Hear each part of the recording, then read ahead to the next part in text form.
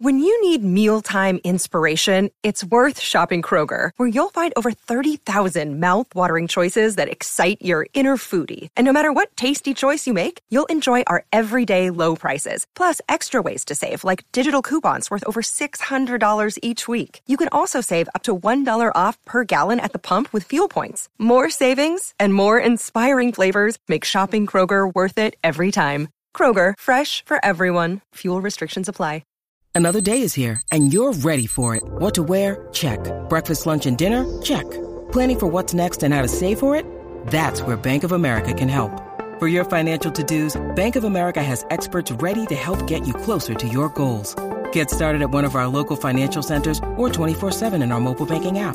Find a location near you at bankofamerica.com/talktous. What would you like the power to do? Mobile banking requires downloading the app and is only available for select devices. Message and data rates may apply. Bank of America N.A., member FDIC. You're listening to the Animation Addicts Podcast, episode 265, Ranking the Disney Renaissance Era.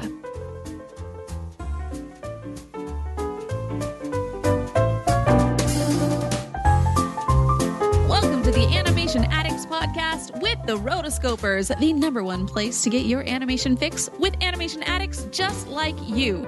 Each episode, we dive into the wonderful world of animation featuring Disney, DreamWorks, Pixar, and everything in between. From hilarious discussions and movie reviews to interviews with industry insiders, this show's mission is to brighten your day through our love of animation. So hop on your nerdy couch, grab some snacks, and get ready to hang out with your animation besties because it's time to dive into today's episode. Hey there, animation addicts. I am your host, Chelsea Robson. And I'm Morgan Stradling. This is the era of the best Disney films, and we're going to be talking about them today, so I'm really glad that we finally made it to this point. This is it. This is it. The top, the pinnacle, the Renaissance age.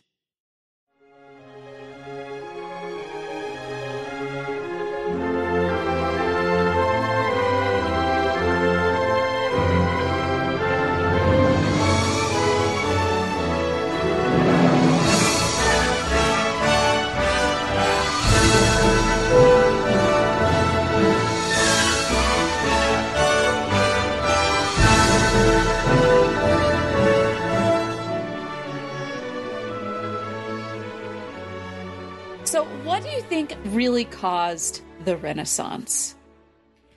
Well, there were lots of things. I think Michael Eisner had a big hand in it. I think Howard Ashman was critical to this. I think just the leaving of the old guard in the Bronze Age, whether that be the retiring of the 9 old men, which causes a new wave of animators to come in, and then also the leaving of Don Bluth, which causes some friction. You kind of have to do some self-reflection, competition. It forces you to step up, right?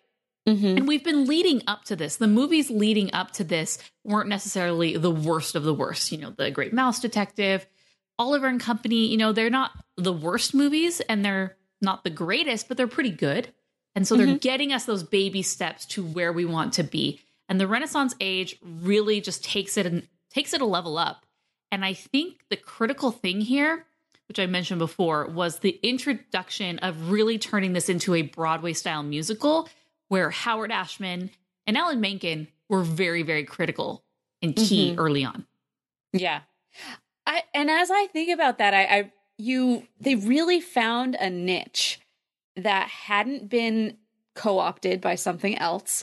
It hadn't been developed, really. And as Howard Ashman talked about or I've seen interviews of him talk about, he was very much felt like animation was the place that he could blend these two mediums together seamlessly.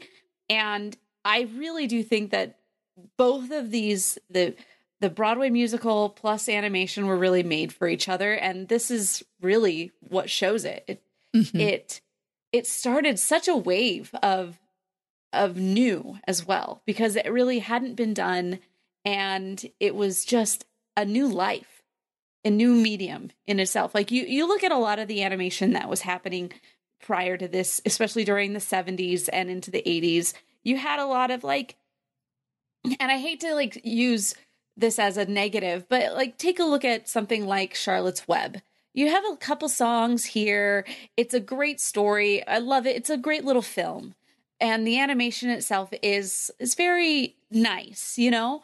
But it wasn't until it's seamlessly moving, fantastic story building and arcs and climaxes, as well as a lot of the elements of the musical that really propel the story forward. And I think that was a huge key in creating something that was completely memorable. Absolutely agree. You know, and Disney had a history of music in their animated films and in their live action films. It was very much something that was part of the era that those movies in the 30s, 40s, 50s, 60s, it was part of the DNA of movies at that time, but it was different. You know, we think of the musical era, which we've talked about, or the wartime era.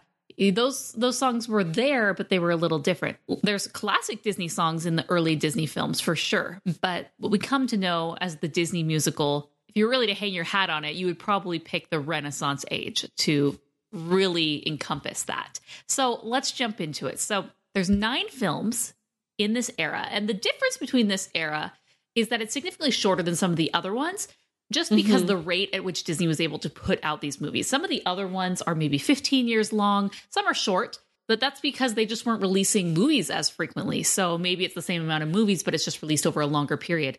Here, they had more money with these. Yeah, they really had the production machine going, where they had multiple productions going at times. They opened up a Florida studio to help. So that was for a period of time. So this was an amazing 10 years. I know. We see it. Basically, a movie is released every single year except 1993. And so let's talk about them, because they're just going to make your heart soar when you hear all of these movies. The first one, The Little Mermaid in 1989. Everybody's favorite redhead. This is the start of something grand. I feel like throughout this entire episode, it's just going to be, as you just said, making your heart soar, like all these memories of this time. And there is an element to say that, you know, you and I were very much present in this era. Like this was our era, foundational era. Yeah. Like we were growing up. This is 1989. I barely remember when, I don't really remember when this one came out. I definitely remember Beauty and the Beast, but I don't really remember, but I just remember it being a part of my world, a part of my life. Yes. Never to leave. Yeah. There's so many elements of this. You got Glenn Keane's hand on the main character. This is, you know, I love also going back and like seeing all of the people, the animators who were involved in these and key influences in these. And, you know, you have Glenn Keane, who is basically the head honcho of all of the main people, main characters. Yeah, all the ingenues and leading ladies or leading men. Glenn usually was it. Andreas Deja was the villain guy. Deja. Yeah. And you just have like so many of these people that were so, I just felt like everybody like clicked. Yeah. I obviously wasn't there. So I can't say that there were no fights or anything amongst them.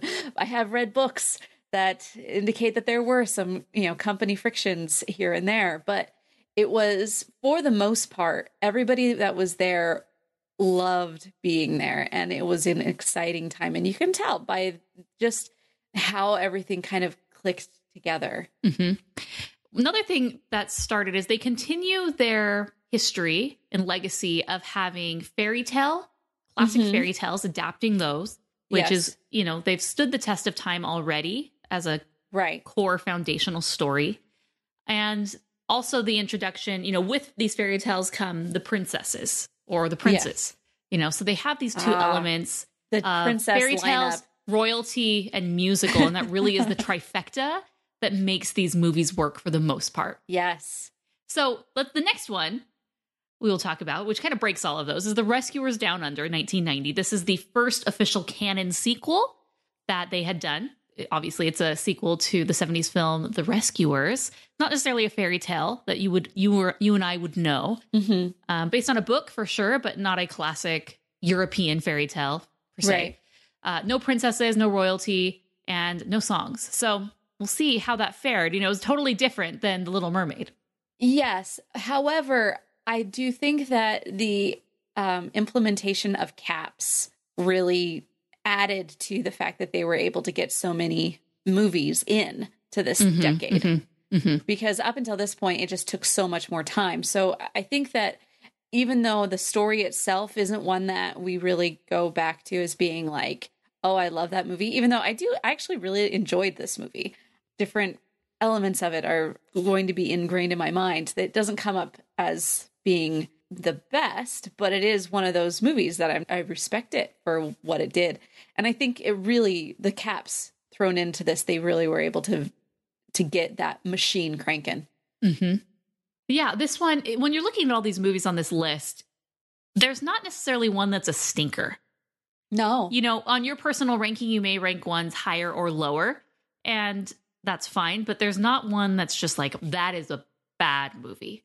Just goes to show that's why when we think of this, we think of this era so highly. Yeah. And Rescuers Down Under, I think, can be forgotten. I think people, when they're listing off the films of the Renaissance, they kind of forget that that's in there. I know I would from time to time.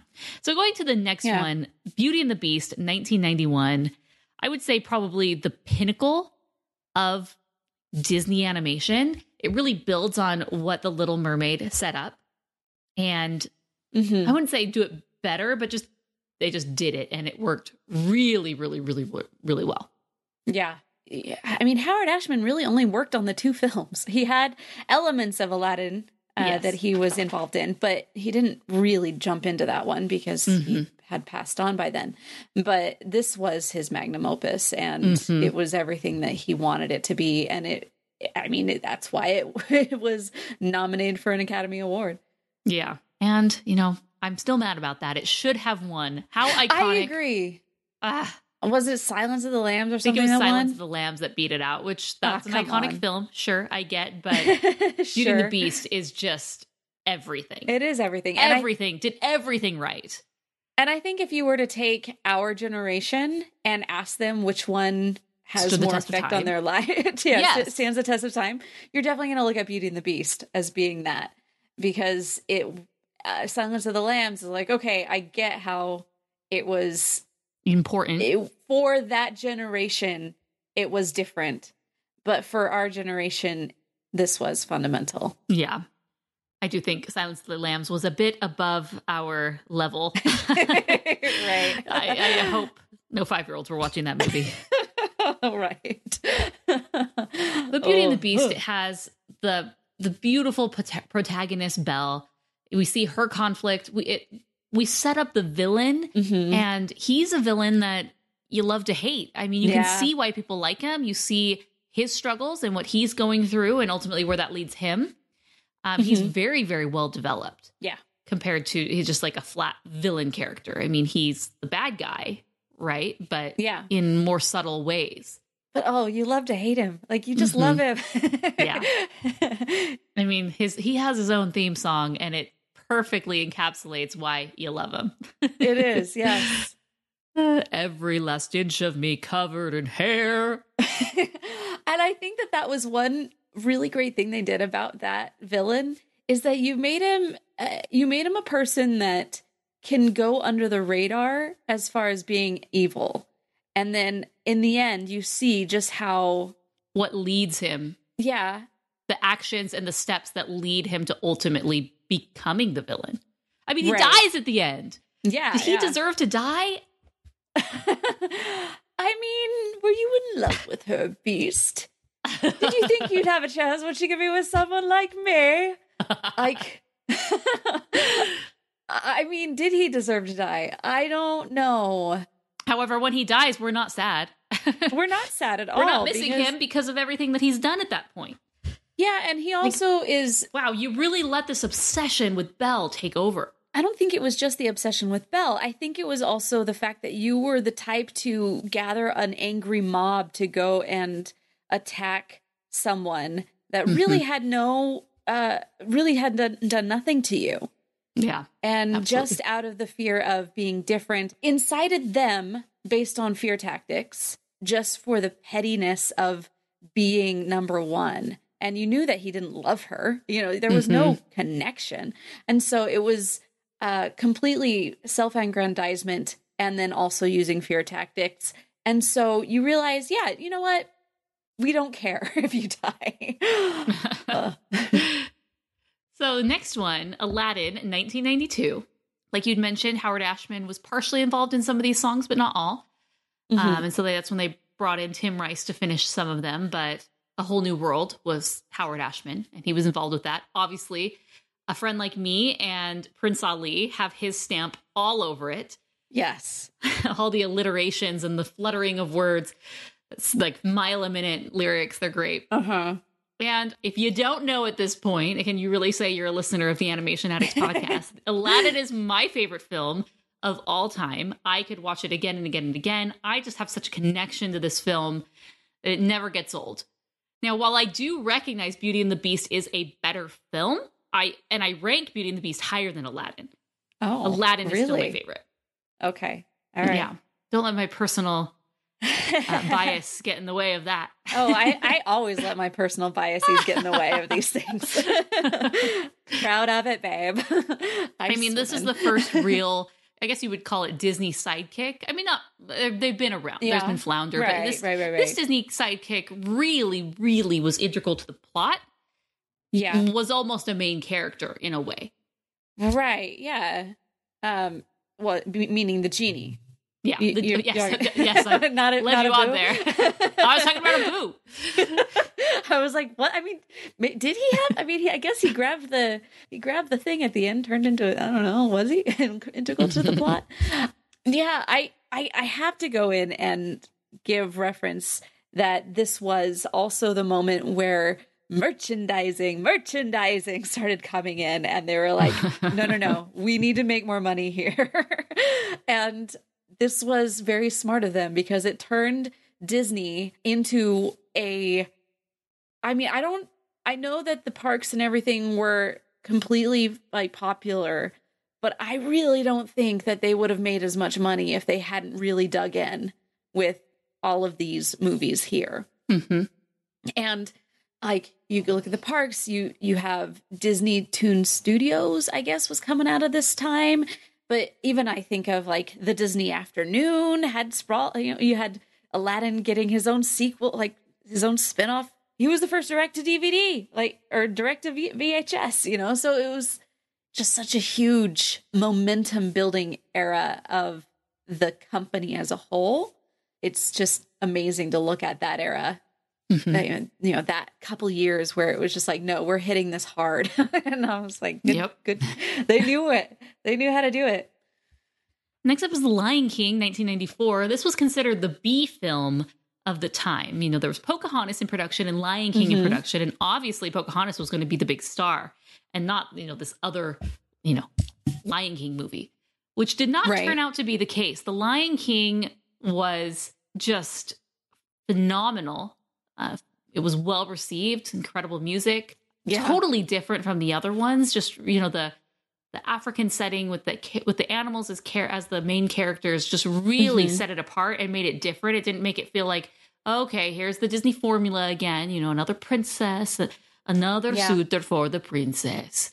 Right. No, this was totally different and so well done. Not necessarily based on a fairy tale, loosely based on Hamlet, right? But it does have the royalty aspect, which always has intrigue, especially when it comes to line of succession and who's going to take on the throne. It's a coming of age story. Yeah. Internal politics it always adds intrigue. Like, how are they going to do it? Musical. Tim Rice. Musical, yes. Tim Rice and Elton John for this one. I will always think of the Can You Feel the Love Tonight music video of Elton John and him like playing his piano and then all these random things coming out, and oh gosh, it's pretty iconic. You have to go look and see it. Please go back and just search that. We'll do. It seems like the thing is, it seems like something that it would be a YouTuber putting together today. Does that make sense? Oh, that's like great. It would be like they're taking random clips from the movie and then just putting their own little like something that they would do that today. It just seems like that. So I unrelated to the movie itself, but going more with the merchandising, there was a lot of merchandise for this. Do you remember the plushies, the Nala and Simba, where their noses kissed? They had little magnets on the end. Yeah, so there was that. Yes, My friends also had these, they were called Jungle Friends Baby Lion King toys. They were like little baby versions of the characters, and it was just like these plastic toys, and you could buy all the various ones. So there was like Baby Nala and Baby Simba, and yeah, I'm looking these up right now, and I'm being thrown back to a different era.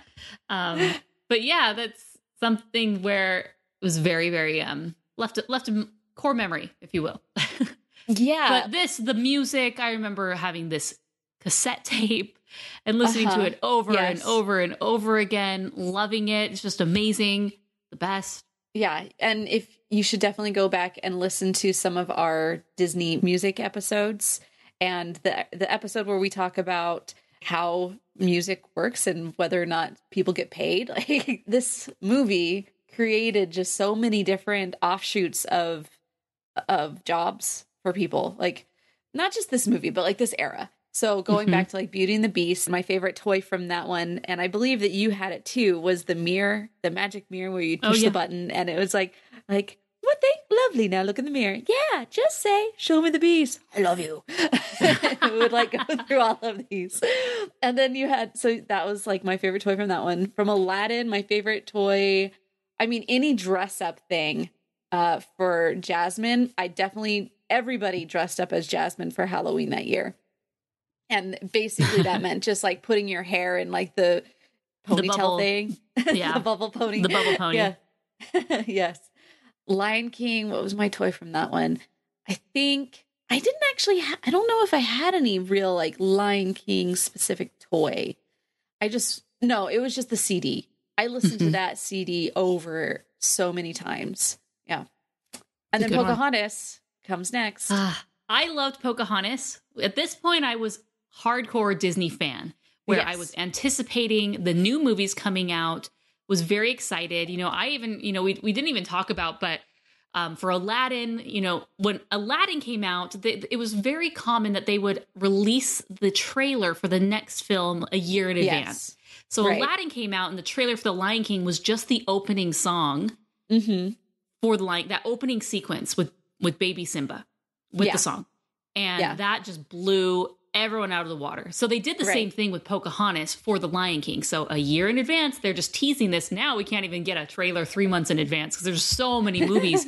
If you did that in a year, people wouldn't even remember, because it's just like, what's the point? Why are we letting people know about this? Because there's just too much competition. And Pocahontas did Colors of the Wind.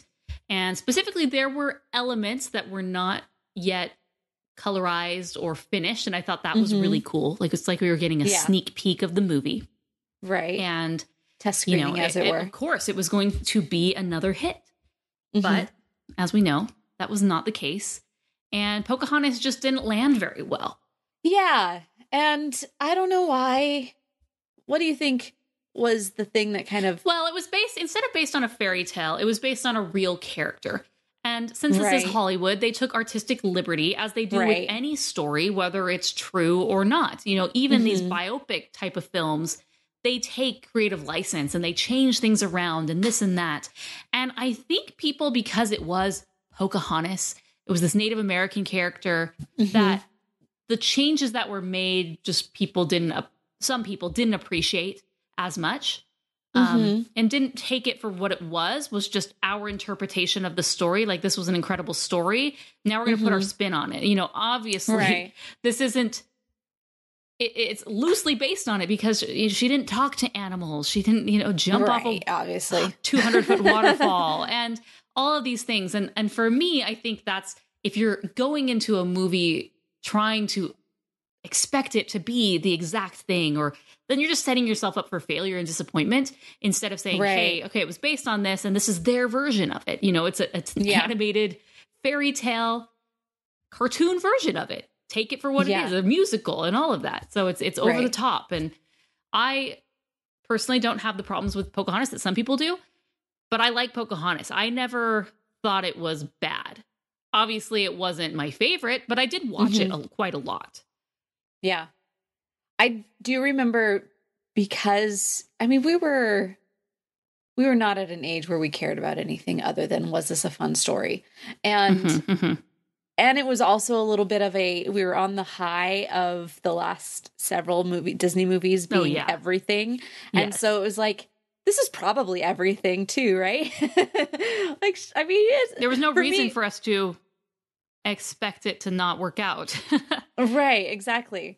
And so I had the Pocahontas Barbie and with the Nico that would braid your hair, but your hair would always get really tangled because of it.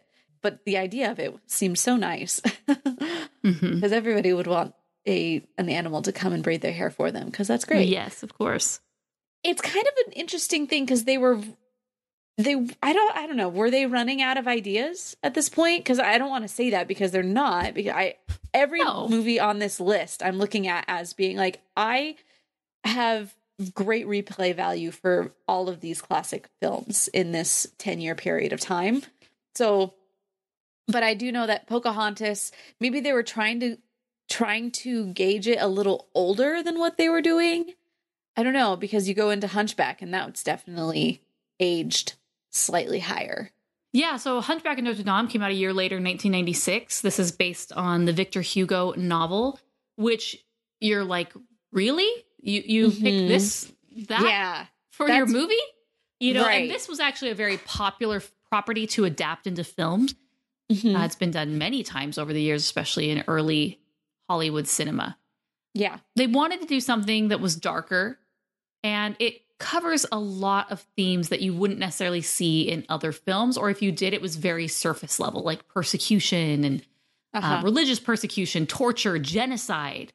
Right. Lust. You know, those weren't necessarily, you know, you could vaguely, some of those things, maybe like lust, that could be Beauty and the Beast with Gaston on a very surface level, but not really. He never really lusted after her. It was more just like a prize, kind of like all of his hunting.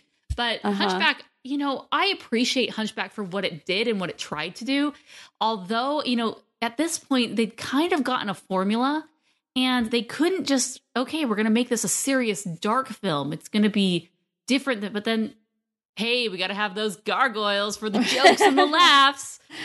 Right. No, you don't. And I think I've mentioned that multiple times. It really hurts the film when you just have this gag element that just doesn't match the feeling of the movie throughout. It breaks it up and just makes you not take the film as seriously.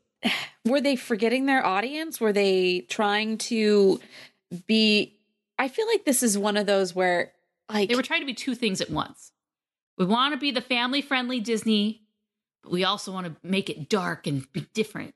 Well, I think we also want to impress ourselves, which even today, I go back and I look at Hunchback as being impressive. So I give them that. But I feel like it was... if they would have taken out the gargoyles, if they would have done this more like straight, do you think that it could have gone up and done something like a Beauty and the Beast and gone into more of do you think, I guess what I'm trying to ask is, do you think people would have seen animation as a medium versus a genre, what they do now? I still don't think people think it as a medium. I know. I'm saying, do you think that this could have shifted the mentality if they would have just gone stuck all with in their guns? Possibly. Hard to see. In the future. It's the hard non-existent to see future into into the multiverse dimension. See how that would have turned out. Gift. I'm sorry.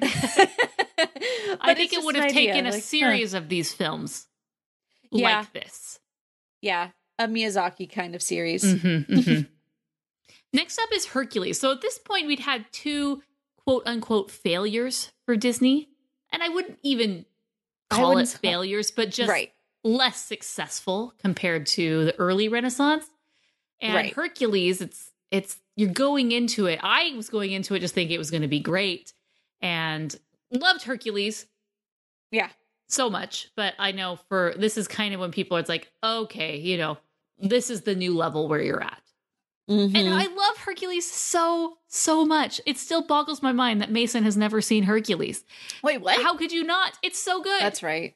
I mean, I understand why he didn't watch it when we were watching it, but like he was absent that week because of some family stuff. But like Mason, if you're listening, which you're probably not, but if you are,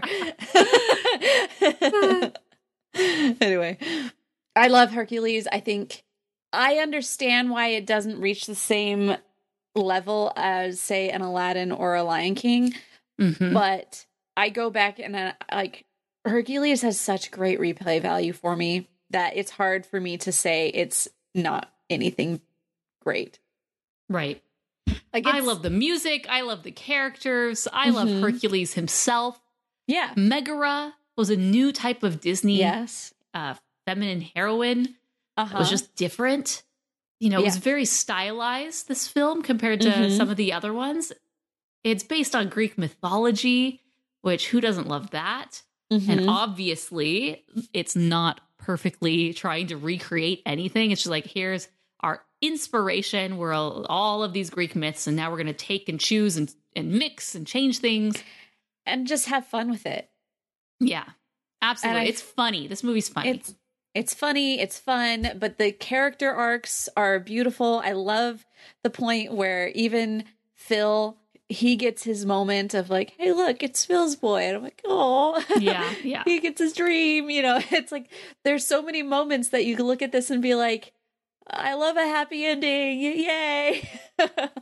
And I was on the Disney cruise and they had this as a mini Broadway play. And that one was great. Like they tried to go back to the pre-Pocahontas stuff and kind of recreate the Beauty and the Beast kind of Aladdin vibe. I felt like it worked. When people, and there's our critics out there in critical videos, are like, this is everything that didn't work about Hercules. And I'm like, oh, I know. Yeah, I see it. I can see how you would say that and why you would put any kind of like stock in that. But the overall feeling that I get from this movie is one of just good vibes. So that's what I lay across this movie for me. And then you go into Mulan, which I think at this point in time, they were really leaning into the whole feminist vibe. And so like there were elements of that I appreciated, but I don't feel like they overdid it in a way of like hitting you over the head with something. And we've talked about that. Like if you have a message or something that you're wanting to get across, you never want to hit somebody over the head with it. Like nobody wants to get hit with a frying pan. Yeah, Mulan is a great character. She's fun. She's different. We get to see a different culture, which we've seen a few, quite a few actually. Yeah, through this period. But going to China is really cool. And we have our first, Chinese Asian princess, which, is she a princess? Whatever. I'm calling her a princess, okay? She kind of fits the general definition of the Disney princess, not necessarily I'm sure the emperor would have adopted her. Princess. Yes. So, Mushu's great. He's kind of in the line of the genie from Aladdin. He's the mentor, the guide, and he's funny. Yeah. But he's helping her along the way. And he also has a little bit of a bone to pick with the ancestors and prove himself. So it's not that he's just this flat one-dimensional character. A little bit of Philoctetes kind of the betrayal. Each one of them have their own arc, which I appreciate. Yeah, the betrayal when they find out she's a woman, that's a real low point. It really follows the hero's journey very, very well. Yeah. And then she herself takes it in her own hands to, change the story as opposed to somebody else coming in and like making everything better or something. Yeah. What's not to love? It's so good. And then the music, everybody loves. Like men specifically love Mulan. Yes. Which is so funny to me. Well, it just goes against the belief, when Tangled was coming out, like, oh, we can't call this Rapunzel because boys won't go see a movie about Rapunzel. Yeah.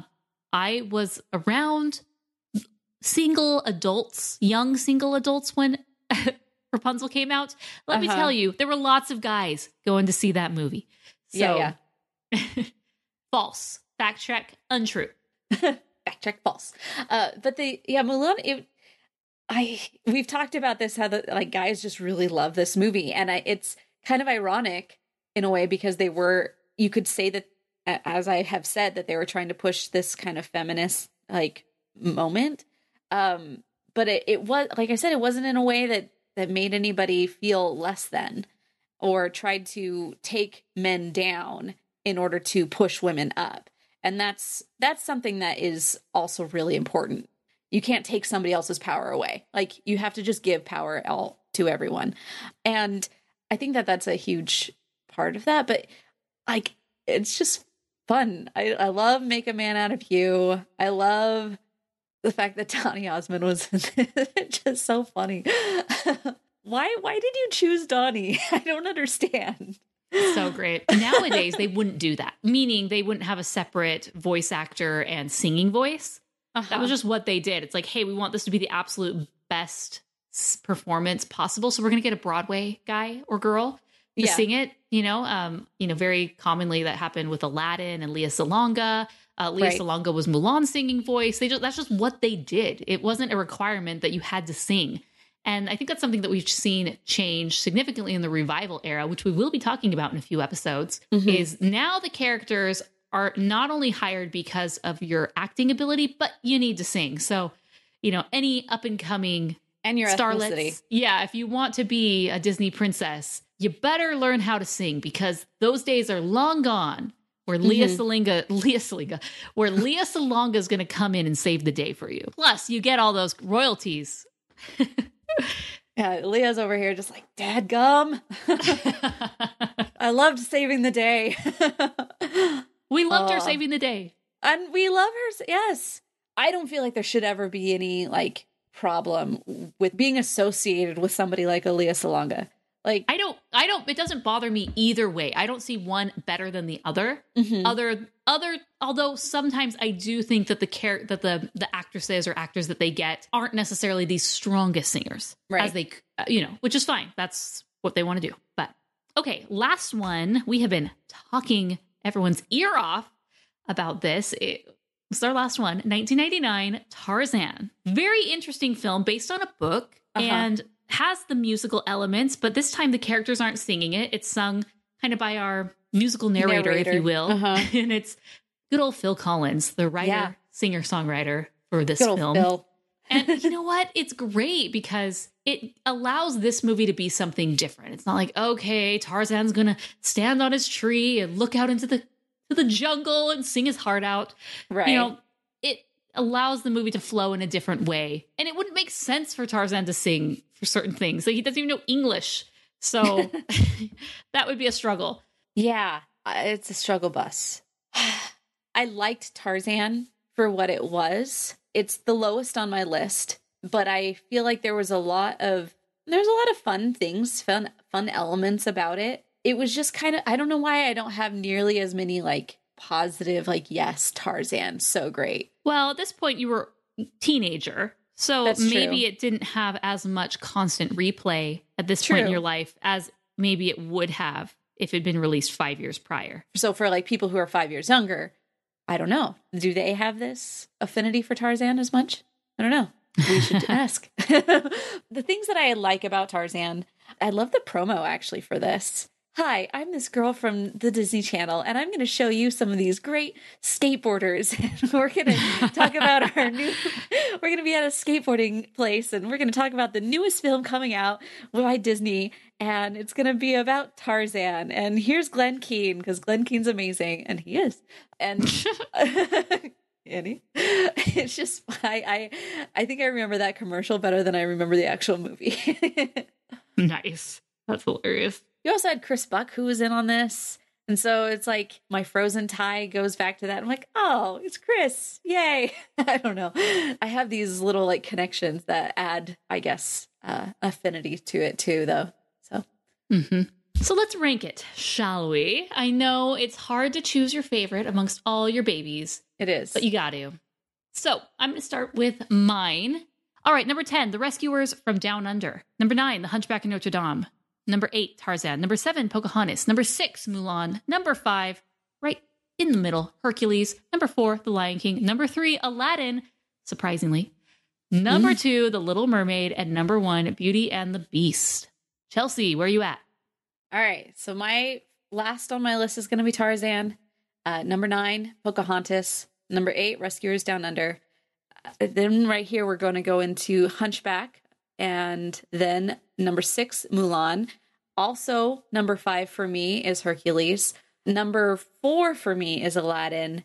And number 3, Lion King. 2, Little Mermaid. And 1, Beauty and the Beast. So we are the same on our 1 and 2. Yep. We've flip-flopped. 3 and 4, Lion King and Aladdin. 5 is the same. We're in agreement of that. Mm-hmm. Also Mulan too. So 5 and 6 are the same. So it comes down to our last, where we're like a little bit up. So our bottom, I said 7 was Hunchback, and so you actually liked Tarzan way more than I did. Mm-hmm. I enjoy Tarzan. Yes. Yeah, and then also Pocahontas is much higher for me. Much higher for you.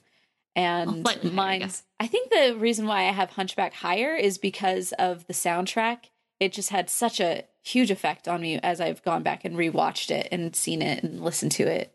Yeah. So Rescuers Down Under, I think I've raised that higher for me just because it's like, I don't know, it just seems like Rescuers Down Under is it called Rescuers from Down Under? Is that really the title? I don't think so. I think it's just Rescuers Down Under. That's what I always refer to it. Okay. So whatever list we pulled this from, we've been referring to it as Rescuers from Down Under. And the whole time I was like, that's not where they're weird. From. That's weird. It's not. Yeah, exactly. They're not from Down Under. They're going down under. Okay, so it's just Rescuers Down Under, which, okay, now that resonates better with me. I was having this dissonance in my mind where I was like, something's off.